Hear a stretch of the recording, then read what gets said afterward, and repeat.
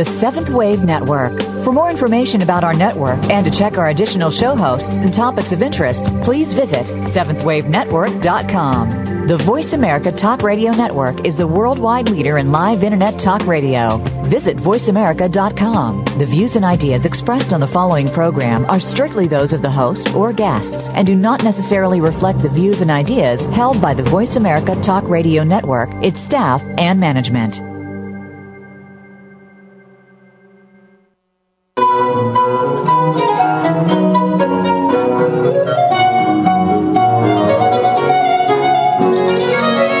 The teachings of the Ascended Masters have been called the path above the path. The Ascended Masters themselves are the saints and sages of East and West, and their teachings incorporate the original core beliefs of all the world's major religions. No matter which religious path you follow, you will find these teachings equally compelling. This is The Open Door. Come along with us as we explore the teachings of the Ascended Masters. Here are the hosts for The Open Door, Ross Brunson and Tom Schumacher. Well, hello, everyone, and thanks for staying with us. I know we're having a bit of a late start this morning or afternoon, depending upon where you are. But I want to thank you very much for joining us during Christmas week. We hope you are all well. And let you know again that you are tuned to The Open Door, the internet voice of the Summit Lighthouse, where we publish and practice the teachings of the Ascended Masters. I'm Tom Schumacher. And I'm Ross Brunson. Today's focus, karma and reincarnation. That's correct, Ross. And we're not talking about the Queen of Detroit. No, we're not. As ye sow, so shall ye reap. That's karma. Pretty straightforward, isn't it? Yep, cause and effect. I remember reading somewhere that the masters have said that past actions create our present circumstances. Mm-hmm. So whatever it is that we're experiencing in this moment, we set in motion at some point in the past, which means the next time that I stub my toes, I have to figure out what I did. Yeah, figure that one out. Well, yeah, and we're talking about maybe the far distant past. Right. Because we have been here many times before. And we've been trying to get it right. No, yeah, and by that, of course, we're talking about reincarnation. Kind of like a dynamic duo, you know, karma and reincarnation, the original superheroes. Yeah, which I think can be seen sometimes as kind of a double whammy. You know, it takes many lifetimes to build up our karma or our karmic debt, and it could take many lifetimes to balance it.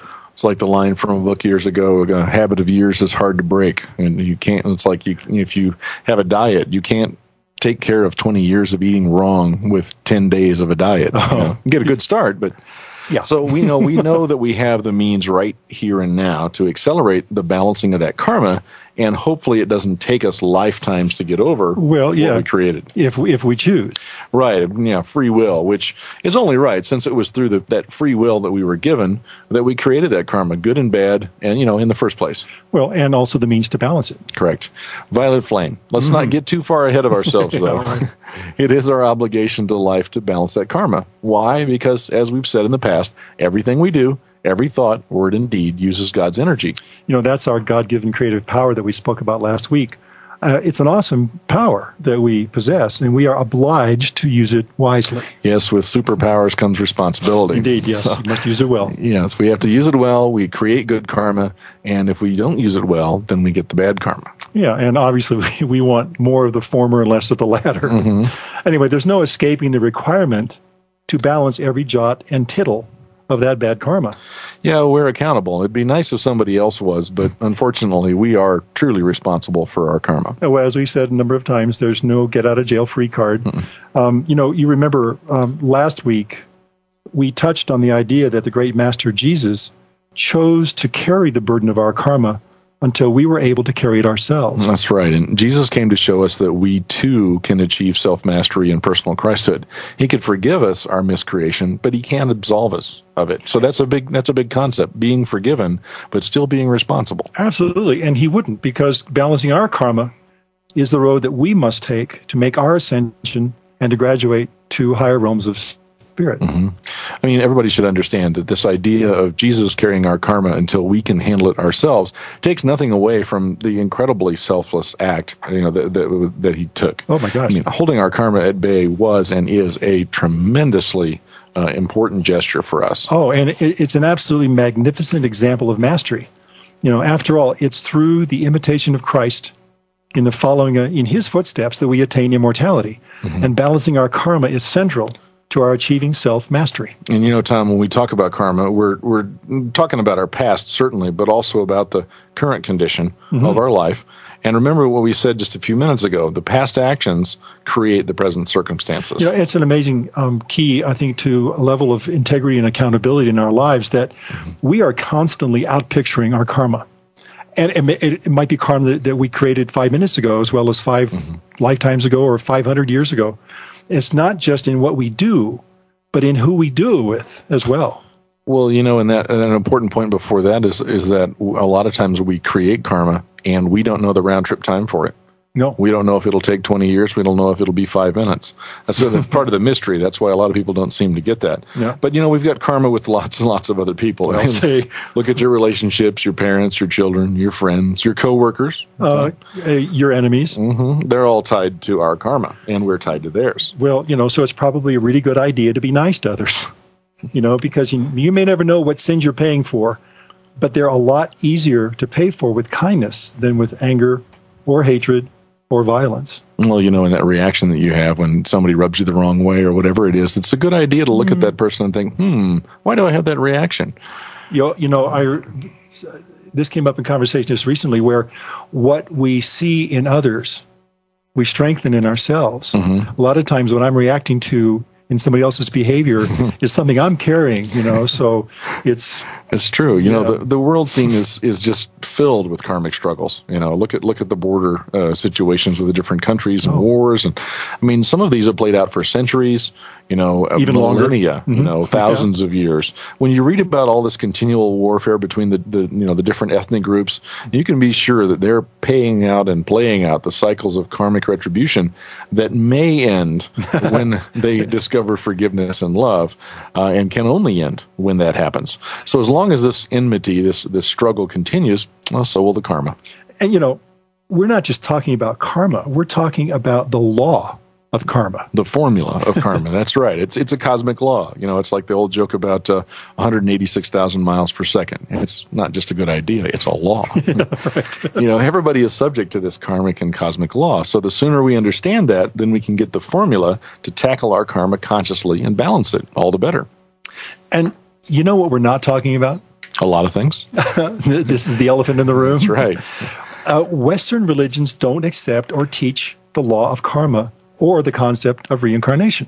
That's true. I mean, which is really a pity because it's such a key understanding that without this, you can have your upward progress be seriously compromised. You know, sometimes even stopped in his tracks. To help illuminate these topics further, we'd like to play for you an excerpt from Karma and Reincarnation by Elizabeth Clare Prophet, which is read here by our very own Terry Kennedy. And Karma and Reincarnation is the book. Is the book. That's correct. right. Yes. Here's Terry. Karma and Reincarnation. The belief in karma and reincarnation crisscrosses time and space, finding a home in many cultures, both ancient and modern. The most elaborately developed concepts of karma and reincarnation are found in the religious traditions of India, especially Hinduism, Buddhism, Jainism, and Sikhism. These traditions explain that the soul reaps both the good and the bad that she has sown in previous lifetimes. Just as a farmer plants a certain kind of seed and gets a certain crop, so it is with good and bad deeds, explains the Mahabharata, the great Hindu epic. The Dhammapada, a collection of sayings of the Buddha, tells us, "What we are today comes from our thoughts of yesterday. If a man speaks or acts with an impure mind, suffering follows him as the wheel of the cart follows the beast that draws the cart. If a man speaks or acts with a pure mind, joy follows him as his own shadow." Although this fact is unknown to many Westerners, before the advent of Christianity, reincarnation was also a part of the spiritual beliefs of many of the people of Europe. Karma picks up where the Golden Rule leaves off. Do unto others as you would have them do unto you, because someday it will be done unto you. The Sanskrit word karma means act, action, word, or deed.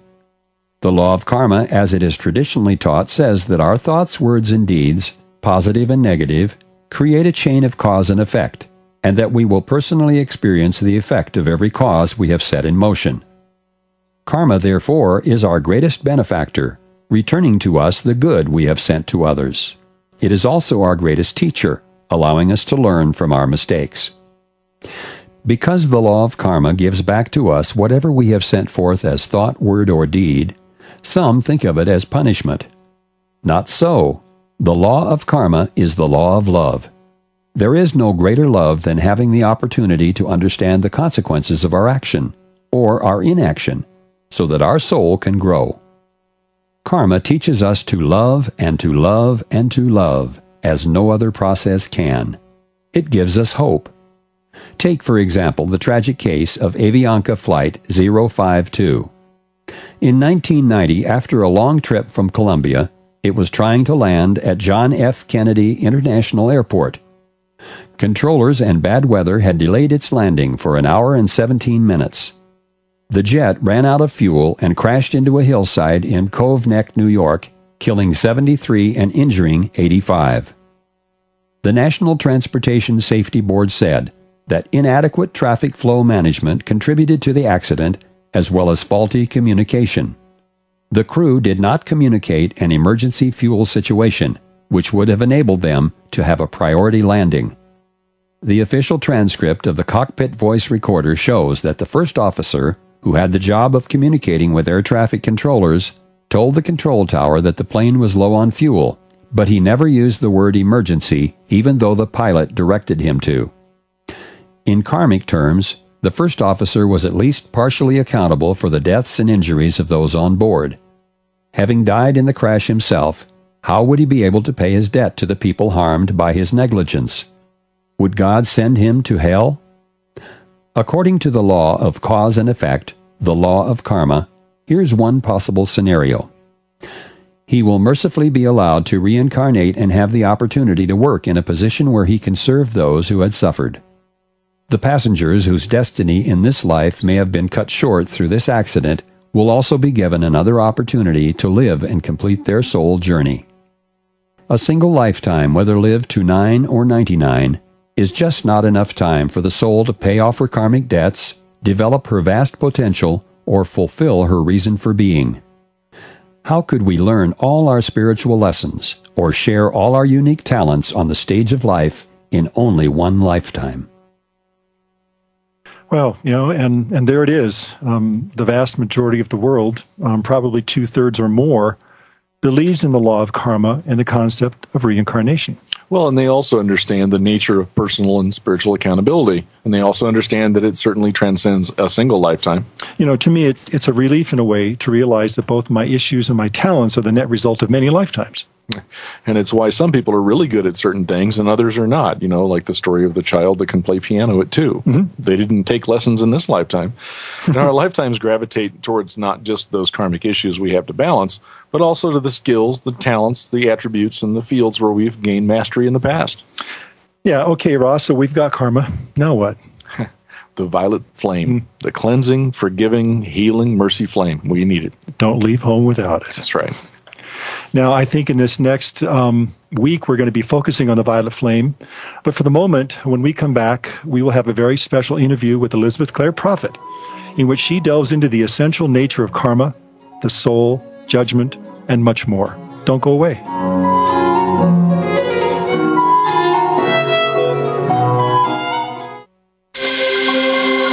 Awakened media for a transforming world. Seventh Wave Network. Who am I? Why am I here? Where am I going? And how do I get there? These are some of the basic questions we all ask ourselves on the spiritual path, and the answers we find certainly vary. Who are you? You are a child of God, and as a child of God, you carry within you the seed of actually becoming God. This seed is your Christ self, the same in you that is in Jesus Christ. Why are you here? To master yourself in order to graduate from Earth's schoolroom and reunite with the heart of God. Essentially, you are following in the footsteps of Jesus and other great saints and sages who have gone before. Where are you going? Home. Call it nirvana, the hereafter, the heaven world, whatever you want. It's the next stop on your journey. And finally, how do you get there? Let us show you how. Visit us at www.tsl.org. We are the Summit Lighthouse. We practice and publish the teachings of the Ascended Masters, and we've got answers to all of your questions. Visit tsl.org today. The Summit Lighthouse. Master yourself. Become God. Zoom Leadership. It's the big picture issues of the day, up close and personal capabilities of leadership, and a desirable future of constant renewal. Zoom Leadership. It's the economic crisis made clear, patterns and perspectives of leadership, and the importance of changing the way we pursue our future. Join host John Schmidt every Monday at 2 p.m. Eastern Time, 11 a.m. Pacific Time. Zoom Leadership. An inside look at what's really going on in business, government, and civil society. Tune in every week on the Voice America Business Channel. Be extraordinary. Seventh Wave Network.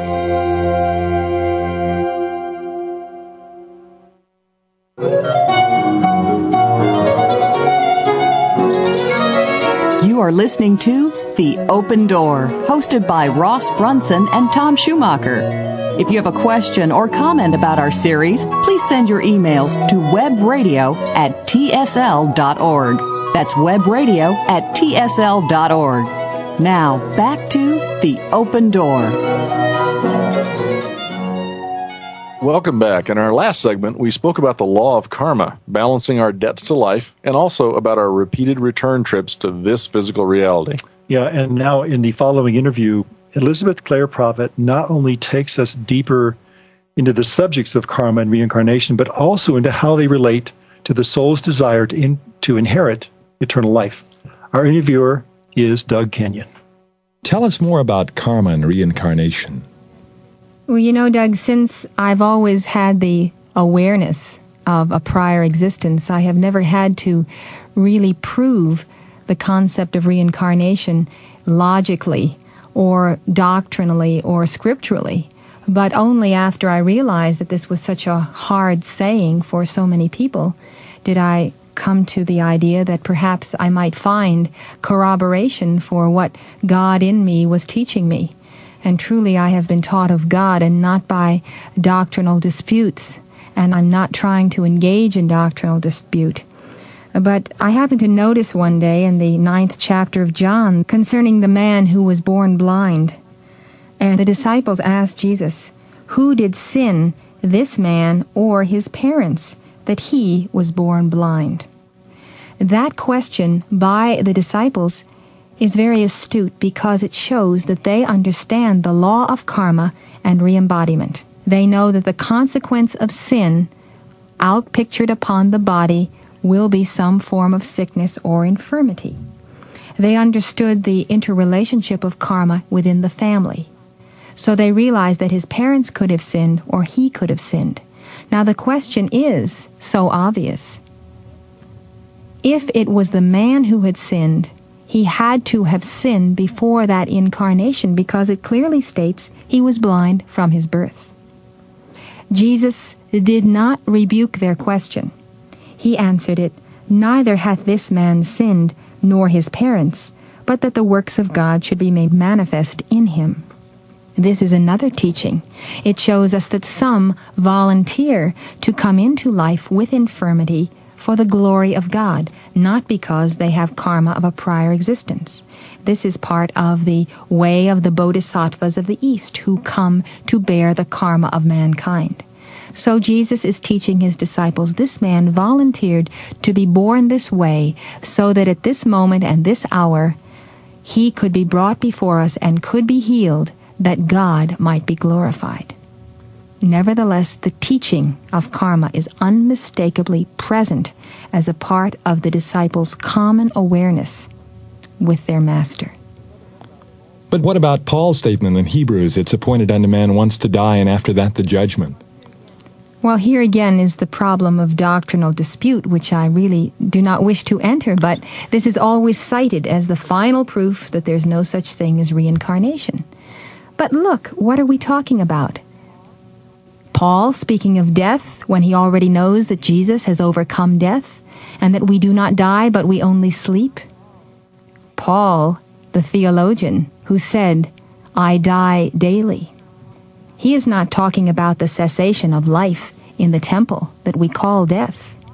He is talking about the death that is most important, the same death which Jesus exemplified upon the cross. In order to go through the initiation of the crucifixion, it meant the complete death of the lesser self.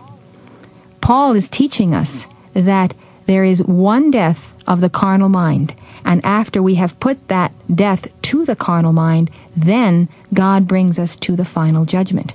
But until this death is experienced, we will keep on reincarnating because we are not ready for the judgment. Is the law of karma absolutely inexorable? The other day I was reading a paperback book entitled The Lost Books of the Bible and the Forgotten Books of Eden. And this is a compilation of scriptures written by members of the early church which were rejected when our Bible was put together, somewhat arbitrarily. Some say they are a collection of legends, but there is much authentic material that corroborates the scripture that we have today. But in the Forgotten Books of Eden, there is a conversation that takes place between the Lord God and Adam and Eve. And it takes place after Adam and Eve have been dismissed from the garden for their disobedience. And they are very penitent, and they pray to God night and day, and they have prayers and fastings, and they say, God, please let us return. We only sinned for a few hours, and now we have to pay this terrible price for our sin. And this appeal comes from Adam and Eve again and again, and again God says the same thing. You have been disobedient to my law. You must wait 6,000 years for the coming of my Son. I will send my Son, and he will be a redemption to you, and through him you will attain the resurrection. Now, the obvious implication here is that if Adam and Eve are going to be around 6,000 years from now, they will have to reincarnate. God tells them that they will have to continue outside the garden and toil by the sweat of the brow until the coming of his Son. He does not say succeeding generations or your children's children will benefit from this, but he says you directly. To me, the implication is clear. Was Jesus then a special creation of God unlike all other men? If he was, then we would all be lost. Because unless Jesus is like us, we cannot follow him in the regeneration or in the resurrection. We cannot do the works which he did. And the point of his coming is lost. It is the imitation of the Christ, the following in his footsteps, whereby we attain immortality. Jesus feared a personality cult growing up around him whereby he would be worshipped instead of emulated. I believe that Jesus came as the fulfillment of the law, not as its exception. And therefore, I believe that Jesus lived before and walked the path of righteousness as a very enlightened soul, nevertheless one who had to evolve through time and space, through Earth's schoolroom, in preparation for that final incarnation when he would fully exemplify the Christ, the only begotten Son of God. This he did so that we might go and do likewise. Saint Germain teaches us that this life in this cycle may very well be for many children of God that final incarnation when we can walk hand in hand with Jesus and the other ascended masters to prove our resurrection and our ascension in the light by the same law and the same science which he demonstrated. This to me is the great joy of living. But there were many miraculous occurrences associated with the life of Jesus. Doesn't that make him unique? Well, it certainly makes him unique in his time and in our time because there are so many disobedient, rebellious ones on earth who are not fulfilling the law of the Christ and of the prophets. In a world where people are taught to believe that they are sinners and where they fulfill the law of sin and mortality, the Son of God, who is obedient to the law of life everlasting, is indeed the exception. But that does not mean that we cannot all be the exception to a way of life which is not the way of God. What part does karma play in the final judgment? An interesting fact about the judgment, Doug, is that Jesus himself taught that every idle word that men shall speak, they shall give account thereof in the day of judgment. For by thy words thou shalt be justified, and by thy words thou shalt be condemned. We also read in the book of Revelation that in the final judgment they were judged according to their works. And again it repeats, they were judged, every man according to their works. Now if the judgment of whether the soul is to inherit eternal life comes by a man's word and his works, then where does the vicarious atonement come in? How can Jesus save our souls and guarantee us eternal life if we confess his name, if when we stand before the judgment is not according to whether or not we have confessed the name of Jesus Christ, but it is according to what is written in the book of life, which is the record of all of our incarnations since our first coming to earth, according to the word and the works. This is the law of karma. Can the soul die? The book of Revelation speaks of the second death. The second death is the death of the soul. It is written in Scripture, the soul that sinneth, it shall die. This shows the possibility that the soul who does not choose to glorify God and to bend the knee before the Christ and to walk in the way of Christ, or of the eternal flame of that Christ as it appears in the Buddha, in the Mother, and so forth, that soul may face in the last judgment the second death. And the 24 elders who are mentioned in the same book are the ones who stand before the great white throne, the throne that is the force field of Almighty God at the court of the sacred fire where this last judgment takes place. And so there is the possibility that the soul who rebels against God may be canceled out as an energy field, as a consciousness, and the energy of God and the Christ within, as well as the I Am presence, then returned to the consciousness of the universal Christ and the universal God. Does the spirit die? The spirit can never die. The Bhagavad Gita says, never the spirit was born, the spirit shall cease to be never. The spirit is the point of origin, the I am that I am. But the soul represents the consciousness evolving in time and space. That identity which reincarnates again and again, which makes karma and balances karma and is destined to ascend back to the Spirit of God, can be lost. This is the teaching of the scriptures of East and West. Thank you very much. Up next, our weekly visit and Q&A with Sid Bennett. Don't go away.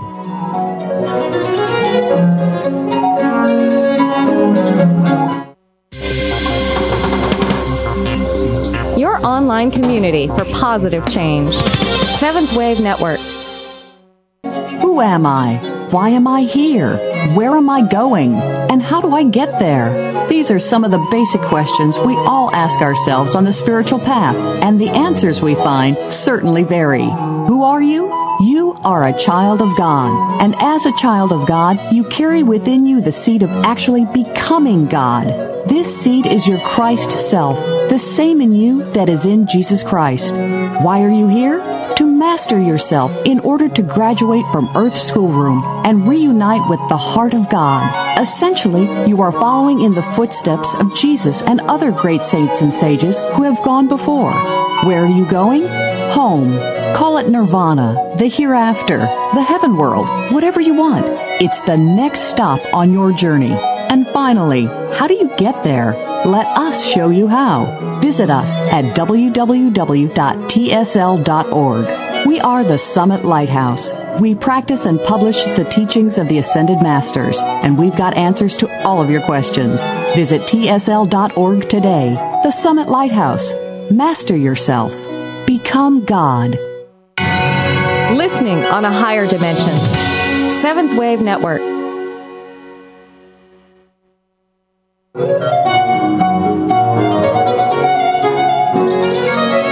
You are listening to The Open Door, hosted by Ross Brunson and Tom Schumacher. If you have a question or comment about our series, please send your emails to webradio@tsl.org. That's webradio@tsl.org. Now, back to The Open Door. We're back, and joining us once again is Sid Bennett to answer your questions. Hello, Sid. Morning, gentlemen. Hello there, Sydney. First question. Like the bodhisattvas, can we personally help someone else balance their karma? Absolutely. And it's interesting, there's a number of cases where this might be reflected. First I can think of is when a couple get married. Well, what happens when you get married to someone? Well, you take on the other person's karma, and they take on yours. And so it's... so that's what happened.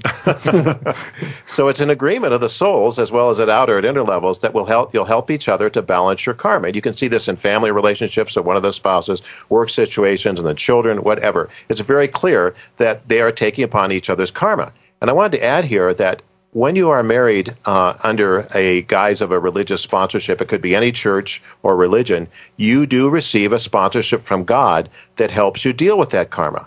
When people don't get married and they live together and so forth, they don't have that sponsorship, or where they have a civil union. So you can see that even though you take on someone else's karma, in that case, you get the help of a sponsorship in the institution of marriage, which we know Jesus blessed.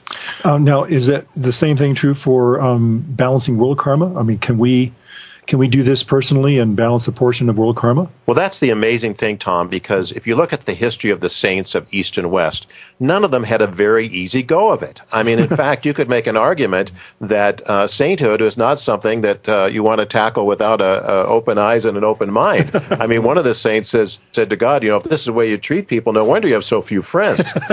But in reality, what was happening was the saints, because they love God so much, they take on world karma, and the karma of the world. And for the earth to continue, there must be a balance. And that balance, karmic balance, must be held.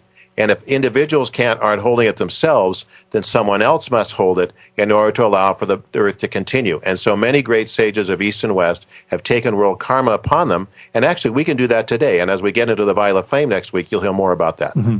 So, Sid, let's go back to that situation where people get married or don't get married and the karma that's there. I know some people who the only reason I can see why they haven't gotten married to the person they've been with for years is that they somehow instinctively know that there'll be a karmic situation.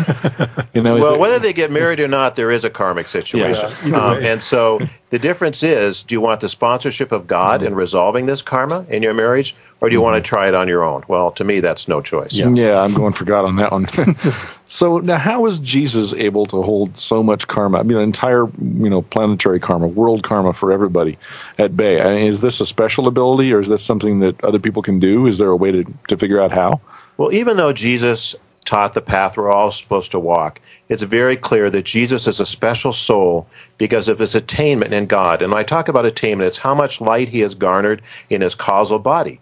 Because again, to hold the balance for a planet, and think of all the darkness and all the karma that the billions of people on this planet that come in and out of embodiment have. And yet Jesus is able to bear that, and has for the past 2,000 years, because of the light in his causal body and the light of his attainment. That's an unbelievable accomplishment, and that is why we honor him as such a great soul. Wow. Mm-hmm. Last week, I have to take you back a week here, you said that you felt many Christians have accepted the doctrines of karma and reincarnation. I mean, not openly perhaps, but in the privacy of their own homes and hearts. Do you feel that this is or may be a harbinger of a reawakening of these beliefs within the orthodoxy of the organized religions of the West? Well, I think the organized religions of the West are going to have to decide whether they're going to move with the people or stay with their orthodoxy. And you'll find many of the traditional denominations as dying denominations. They're just the older people and so forth, but the churches are empty. Mm-hmm. And until they recognize that this is a new age in the sense that people have an awareness and an openness to these teachings, and they're going to look ultimately to the place where those are provided because they have answers, which traditional orthodoxy just doesn't have. Mm-hmm. Mm-hmm. So changing the subject a little bit, we are taught that the soul is immortal, yet we just heard Mrs. Prophet say the soul can die. Help us out with that. Well, the soul has the potential to become immortal. And so it's very clear that we have been given free will, which is the governing power and force of the universe. Whatever we choose, we can follow. And we can choose to have the second death, or we can choose not to be immortal. Now, why a soul would do that doesn't make any sense to me, but unfortunately, some people have made that choice and have taken the left-handed or the dark path. And so the soul can die, but the soul can also be born to immortal life, and that's the good news, that's the gospel that tells us we're on the right track and we're moving forward, because obviously, I can't imagine anyone not wanting that, and so God will give us the opportunity to do that. You know, in reference to the death of the soul, the potential, the possibility, that second death, is it true that some of the original fallen angels, Lucifer and Satan, for example, have already suffered the second death? Well, in fact, Mrs. Prophet has taught that they have gone through the second death, and within the 20th century, as a matter of fact. You have to realize that they were around for a very long time, because Lucifer, for example, was an archangel. He was the soul of great light when he chose not to bend the knee before God's creation, which is sons and daughters. And so he had a tremendous momentum that he didn't lose. Even though he was kicked out of heaven, he still had this tremendous momentum. And so that's why, and I would add to that, a third of the angels fell with him. So even though Lucifer and Satan have gone to the second death because they chose not to be God, they chose to turn against him. But look at the opportunity they were giving for perhaps millions of years.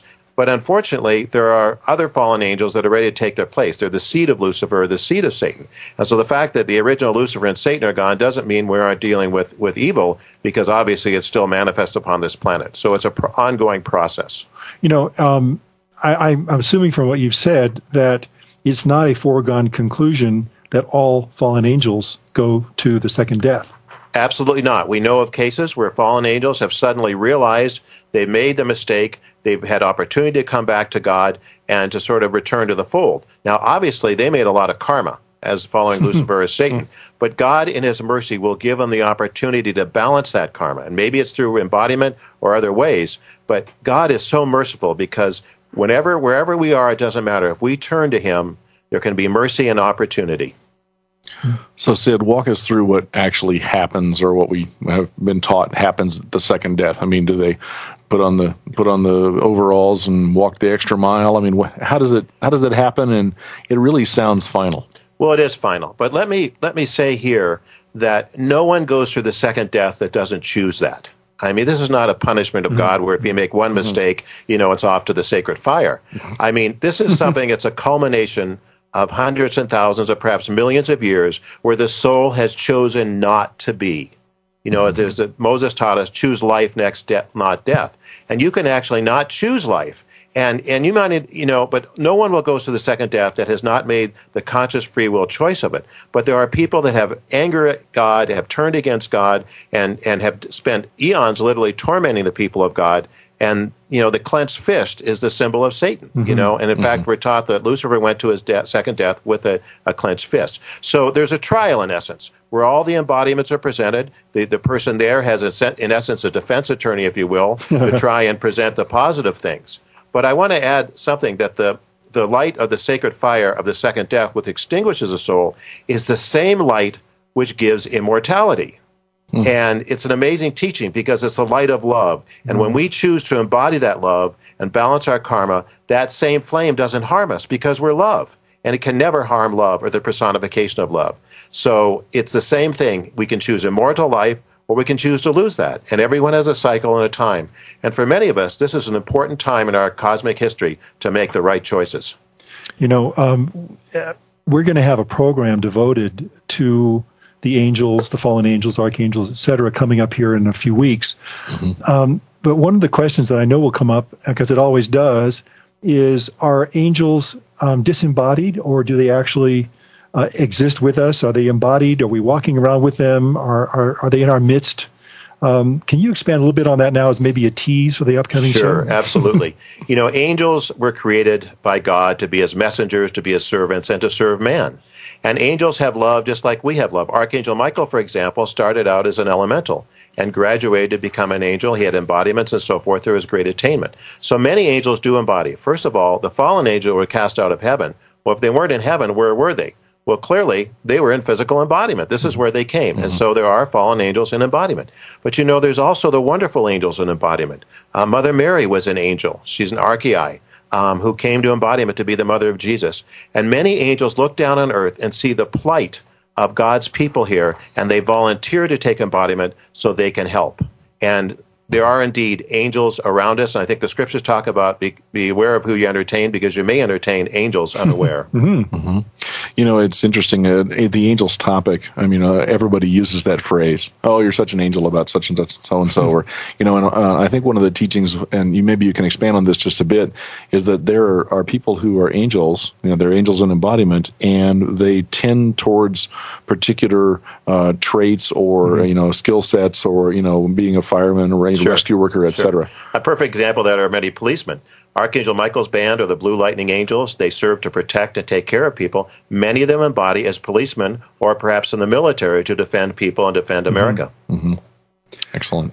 Well, I think I think pretty much time. So kind of running down on the old clock there.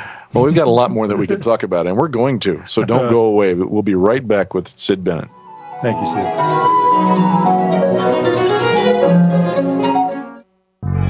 The new home for visionary positive change. Seventh Wave Network. Who am I? Why am I here? Where am I going? And how do I get there? These are some of the basic questions we all ask ourselves on the spiritual path, and the answers we find certainly vary. Who are you?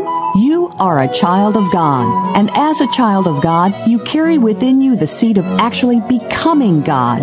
This seed is your Christ self, the same in you that is in Jesus Christ. Why are you here?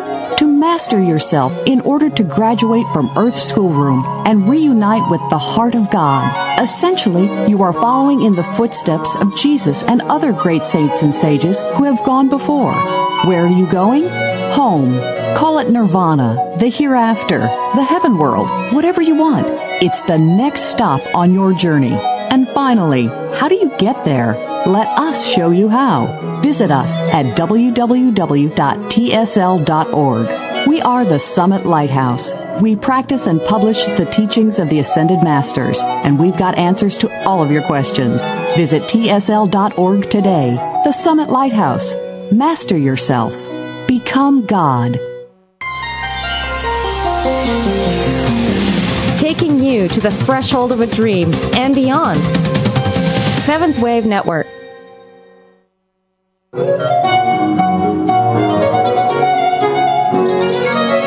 You are listening to The Open Door, hosted by Ross Brunson and Tom Schumacher. If you have a question or comment about our series, please send your emails to webradio@tsl.org. That's webradio@tsl.org.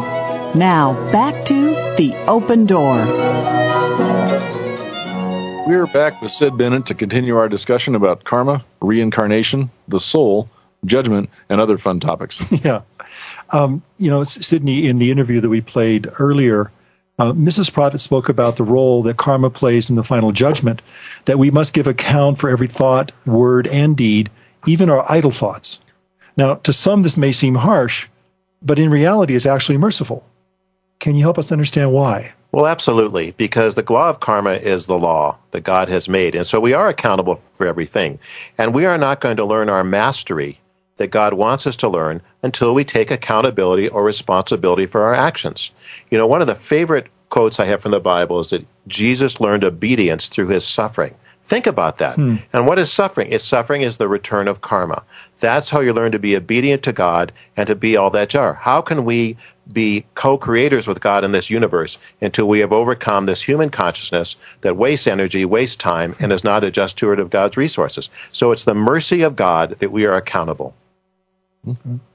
So Mrs. Prophet also makes mention of Adam and Eve, where God tells them that they must remain on the earth for 5,500 years and through many embodiments to atone for their disobedience. To many, Adam and Eve are more allegorical or fictional than actual, yet here they're spoken of as quite real. Were they real? Well, absolutely they were real. They were individuals, and of course the Bible, the story in the Bible only tells part of the story. And we're taught that there was a great mystery school of the Ascended Masters of God at that time. It took place in what was then the continent of Lemuria. And you had souls under the tutelage of the Masters, of great beings of light. And they chose by their own free will to leave that mystery school or that great place of light. And by doing so, they created a karma. Now, unfortunately, what happened is many of us were in that school with them, and we chose to follow them. So Adam and Eve were the first ones to leave, but many of us, since that time, many, of course, it was much more than 6,000 years ago that this occurred, have been trying to get back to God because of our disobedience. So yes, they're real people. We have ties to them, and it's also our role and our path to return to God. Does that mean that the Garden of Eden was the mystery school? Absolutely. Again, the Bible just, has a very small portion of the teaching of the understanding that there was a place of great light and great wisdom where the masters walked and talked with people on a daily basis, and we had the opportunity to learn and grow. But it was the temptation that Adam and Eve succumbed to that caused them to be cast out of the garden, if you will, and has taken a very long time. But by God's grace, this is the hour for them and for us to return home. So, Sid, when reading this to our daughter, she asked very pertinent questions, like how did God make Eve out of a rib? Was there really an apple tree? Things like that. And I know everybody is always, you wonder when you hear these, how did they know? It was so long ago. Is that the allegorical part of it? Is this? Well, really? I think there is, and you realize that this story has been handed down, and clearly things could be adjusted or changed. So you have to look at the core of the truth in there. So I wouldn't be my place to say that women were made out of the rib of a man. I wouldn't go there either. Going back to something we were talking about a moment ago in terms of accountability, I read some place, and I'm not sure where it was, if you don't like what's going on, change your mind. Mm-hmm. And the degree to which that speaks to personal accountability would seem to me to be a good way to live our lives rather than expecting us to accept a circumstance that may seem to be out of our control. We, in fact, have a certain degree of control. This may go back to karma, other factors. But what I'd like you to expand on, if you would, is the nature of spiritual accountability as not something we have to do right all the time, but at least we attempt by our attitude to do right or be right. You know what I'm saying? And much of it is vibration. There's physical karma, and as Jesus said, you think of evil towards a man, you can harm another man. And so what we do is so important. And there are many people that are angry with God. God, why would God allow this pain and suffering on the planet? Look what's happening to children on this planet. You hear it all the time. Yeah. And God is saying, why are you allowing this to happen on the planet? Uh-huh. I have given you dominion over the physical plane. You have allowed this to happen, whether in your personal life or on the planet. And we realize the ultimate accountability we have, and it's also an opportunity to change the world. I used to think as a boy, what can I do? I'm one person. I can't affect the world. Mm-hmm. And yet one person in God, through the use of the violet flame and spiritual tools we have, can change the world. And once we take that accountability on an individual level and on a planetary level, the world will be different because people will act differently. You remember how we talked about this last week, how powerful we are? Absolutely. You've just spoken to that again. We are utterly powerful because we co-create with God. And we can also make an enormous karma when we choose not to. You hear about people going on a crime spree. People can go on karma-making sprees where they can make an enormous amount of karma. So it behooves us all to take seriously every day of our lives, not in fear of making a mistake, but in doing the best we can and drawing down the light of God to help atone for our mistakes, to forgive others, and to find a solution to the dilemma of this planet, both individually and collectively. Because if you look at it at a human level, there's no way out. Only through God and through His light is there a solution to the economy, to our personal path, to our family problems, you name it. You talked about this understanding that we are co-creators with God and that we have the power. The analogy I used to use was that it's like starving to death in a supermarket. We have all these tools. We've been told time and time and time again what we can do, and yet somehow in the stress of the moment we forget how to do that. Is there we've talked about sins and balancing karma and things like that. Somebody asked me a few days ago, what is the difference between a sin of committing a sin and a sin of omitting something? Well, it's very obvious when you commit a sin, what you do, and sin, of course, is the misuse of God's energy. And you don't think of it in the connotation as we're sinners condemned to hell. Mm-hmm. But it's a mistake, it's an error that creates negative karma. The sin of omission is like the story of the Good Samaritan, where so many went by the person that had a need, and they just turned the other way. Mm-hmm. So clearly, there can be sins of omission and commission, and this is where the walk with God, because many things are not crystal clear. Those cases are, but some require great attunement and understanding, and you can only get through it through your relationship with God. One of the things that many of us grew up with was a sense that we're worthless sinners. Mm-hmm. And to understand the power that we have, that we carry in our hearts, in our souls and our spirits, it's awfully hard to make that statement ring true anymore, that we're certainly not worthless, but we're taught to feel that somehow or other we're limited by our earthly existence. And in fact, we're not. I mean, I think it's a travesty, frankly. I guess I'm speaking from my personal path, that growing up in that regard, it took me out of the circle of God, and I didn't realize that. And now, thank God, it comes back to the point where we can understand that we are absolutely worthy of being forgiven for anything that we do, even if it's a terrible thing. Absolutely, and we can be forgiven and then balance the karma. Mm-hmm. So we've made the ledger balance there. And I want to add that another problem with this worthless sinners is then we give up accountability. Well, I'm so bad anyway. What difference does it make what I do? It's another way that the forces of darkness have tried to limit people from becoming all they become, to hold their heads high. I'm a son or daughter of God. Mm-hmm. I have sinned, but I am not a sinner by nature. And I can balance my karma and move forward in my path. Sid, somebody asked me yesterday if we were going to be talking about the various products that people can get to. I wanted to tell everybody the Karma and Reincarnation Pocket Guide it's just awesome. You heard a passage from it read by Terry. You can get this very easily by going to tsl.org/ and then the numerals 4496. 4496 is the product code. You can get a copy of it. It's a wonderful little book. A lot of people buy the little pocket guides and give them out to friends and family. So, yeah, well, thank you for that. I appreciate it. In some of the time we have left, there's one thing I did wanted to just kind of revisit here as we're closing out the old year. A little wrap up might be in order. You'll recall from the first shows that we did that the questions we'd asked were: who are you? Why are you here? Where are you going? How do you get there? And by now, you've heard us refer to these questions frequently, and perhaps a bit of clarity might be in order. We know that these are not the only questions we ask ourselves as we strive to come up higher spiritually. We simply offer them as a way of organizing our spiritual path. By understanding ourselves as spiritual beings, we begin to operate in the world more spiritually. So no matter where we are or who we're with, by gaining a clear sense of why we're here, we can focus our energies on accomplishing our own spiritual destiny. So where are you going? There's an old saying: if you aim at nothing, you hit it every time. By simply knowing where we're going, we've got a clear target. And once we know where there is, we can more readily adapt to new disciplines, modify our activities, learn useful techniques, and apply them in order to forge the shortest path to getting there. Obviously, each of these questions brings up numerous other questions, and that's the nature of true spiritual inquiry. Our main interest is in keeping the journey as simple and straightforward as possible, so that more and more people can walk this path confidently. Now, that wasn't exactly a commercial. That was just kind of a statement here of intent. And I wanted to go back to Sydney, and thanks for sitting through that, Sydney. Sure. In terms of the path that we are offering people now, one of the words I typically use to summarize it is freedom. Is there a key word that comes to your mind that you would want to let people understand about the core, the true nature of these teachings? I think it's an opportunity to become who we are.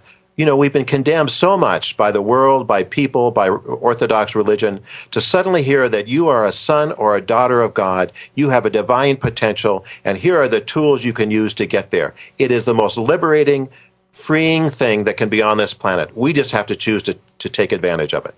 Thank you, Sydney. Well, everybody out there, please have a blessed Christmas and a bright new year.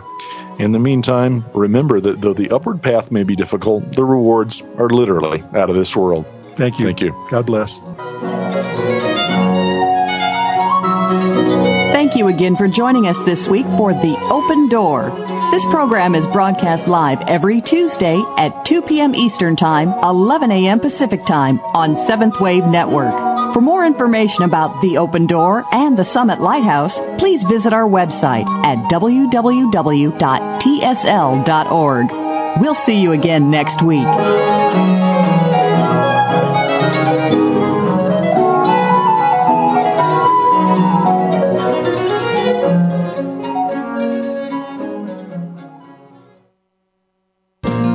Thanks again for listening to the preceding program, brought to you on the Seventh Wave Network. For more information about our network and to check out additional show hosts and topics of interest, please visit seventhwavenetwork.com. The Voice America Talk Radio Network is the worldwide leader in live Internet talk radio. Visit voiceamerica.com. The views and ideas expressed on the preceding program are strictly those of the hosts or guests and do not necessarily reflect the views and ideas held by Voice America Talk Radio Network, its staff, and management.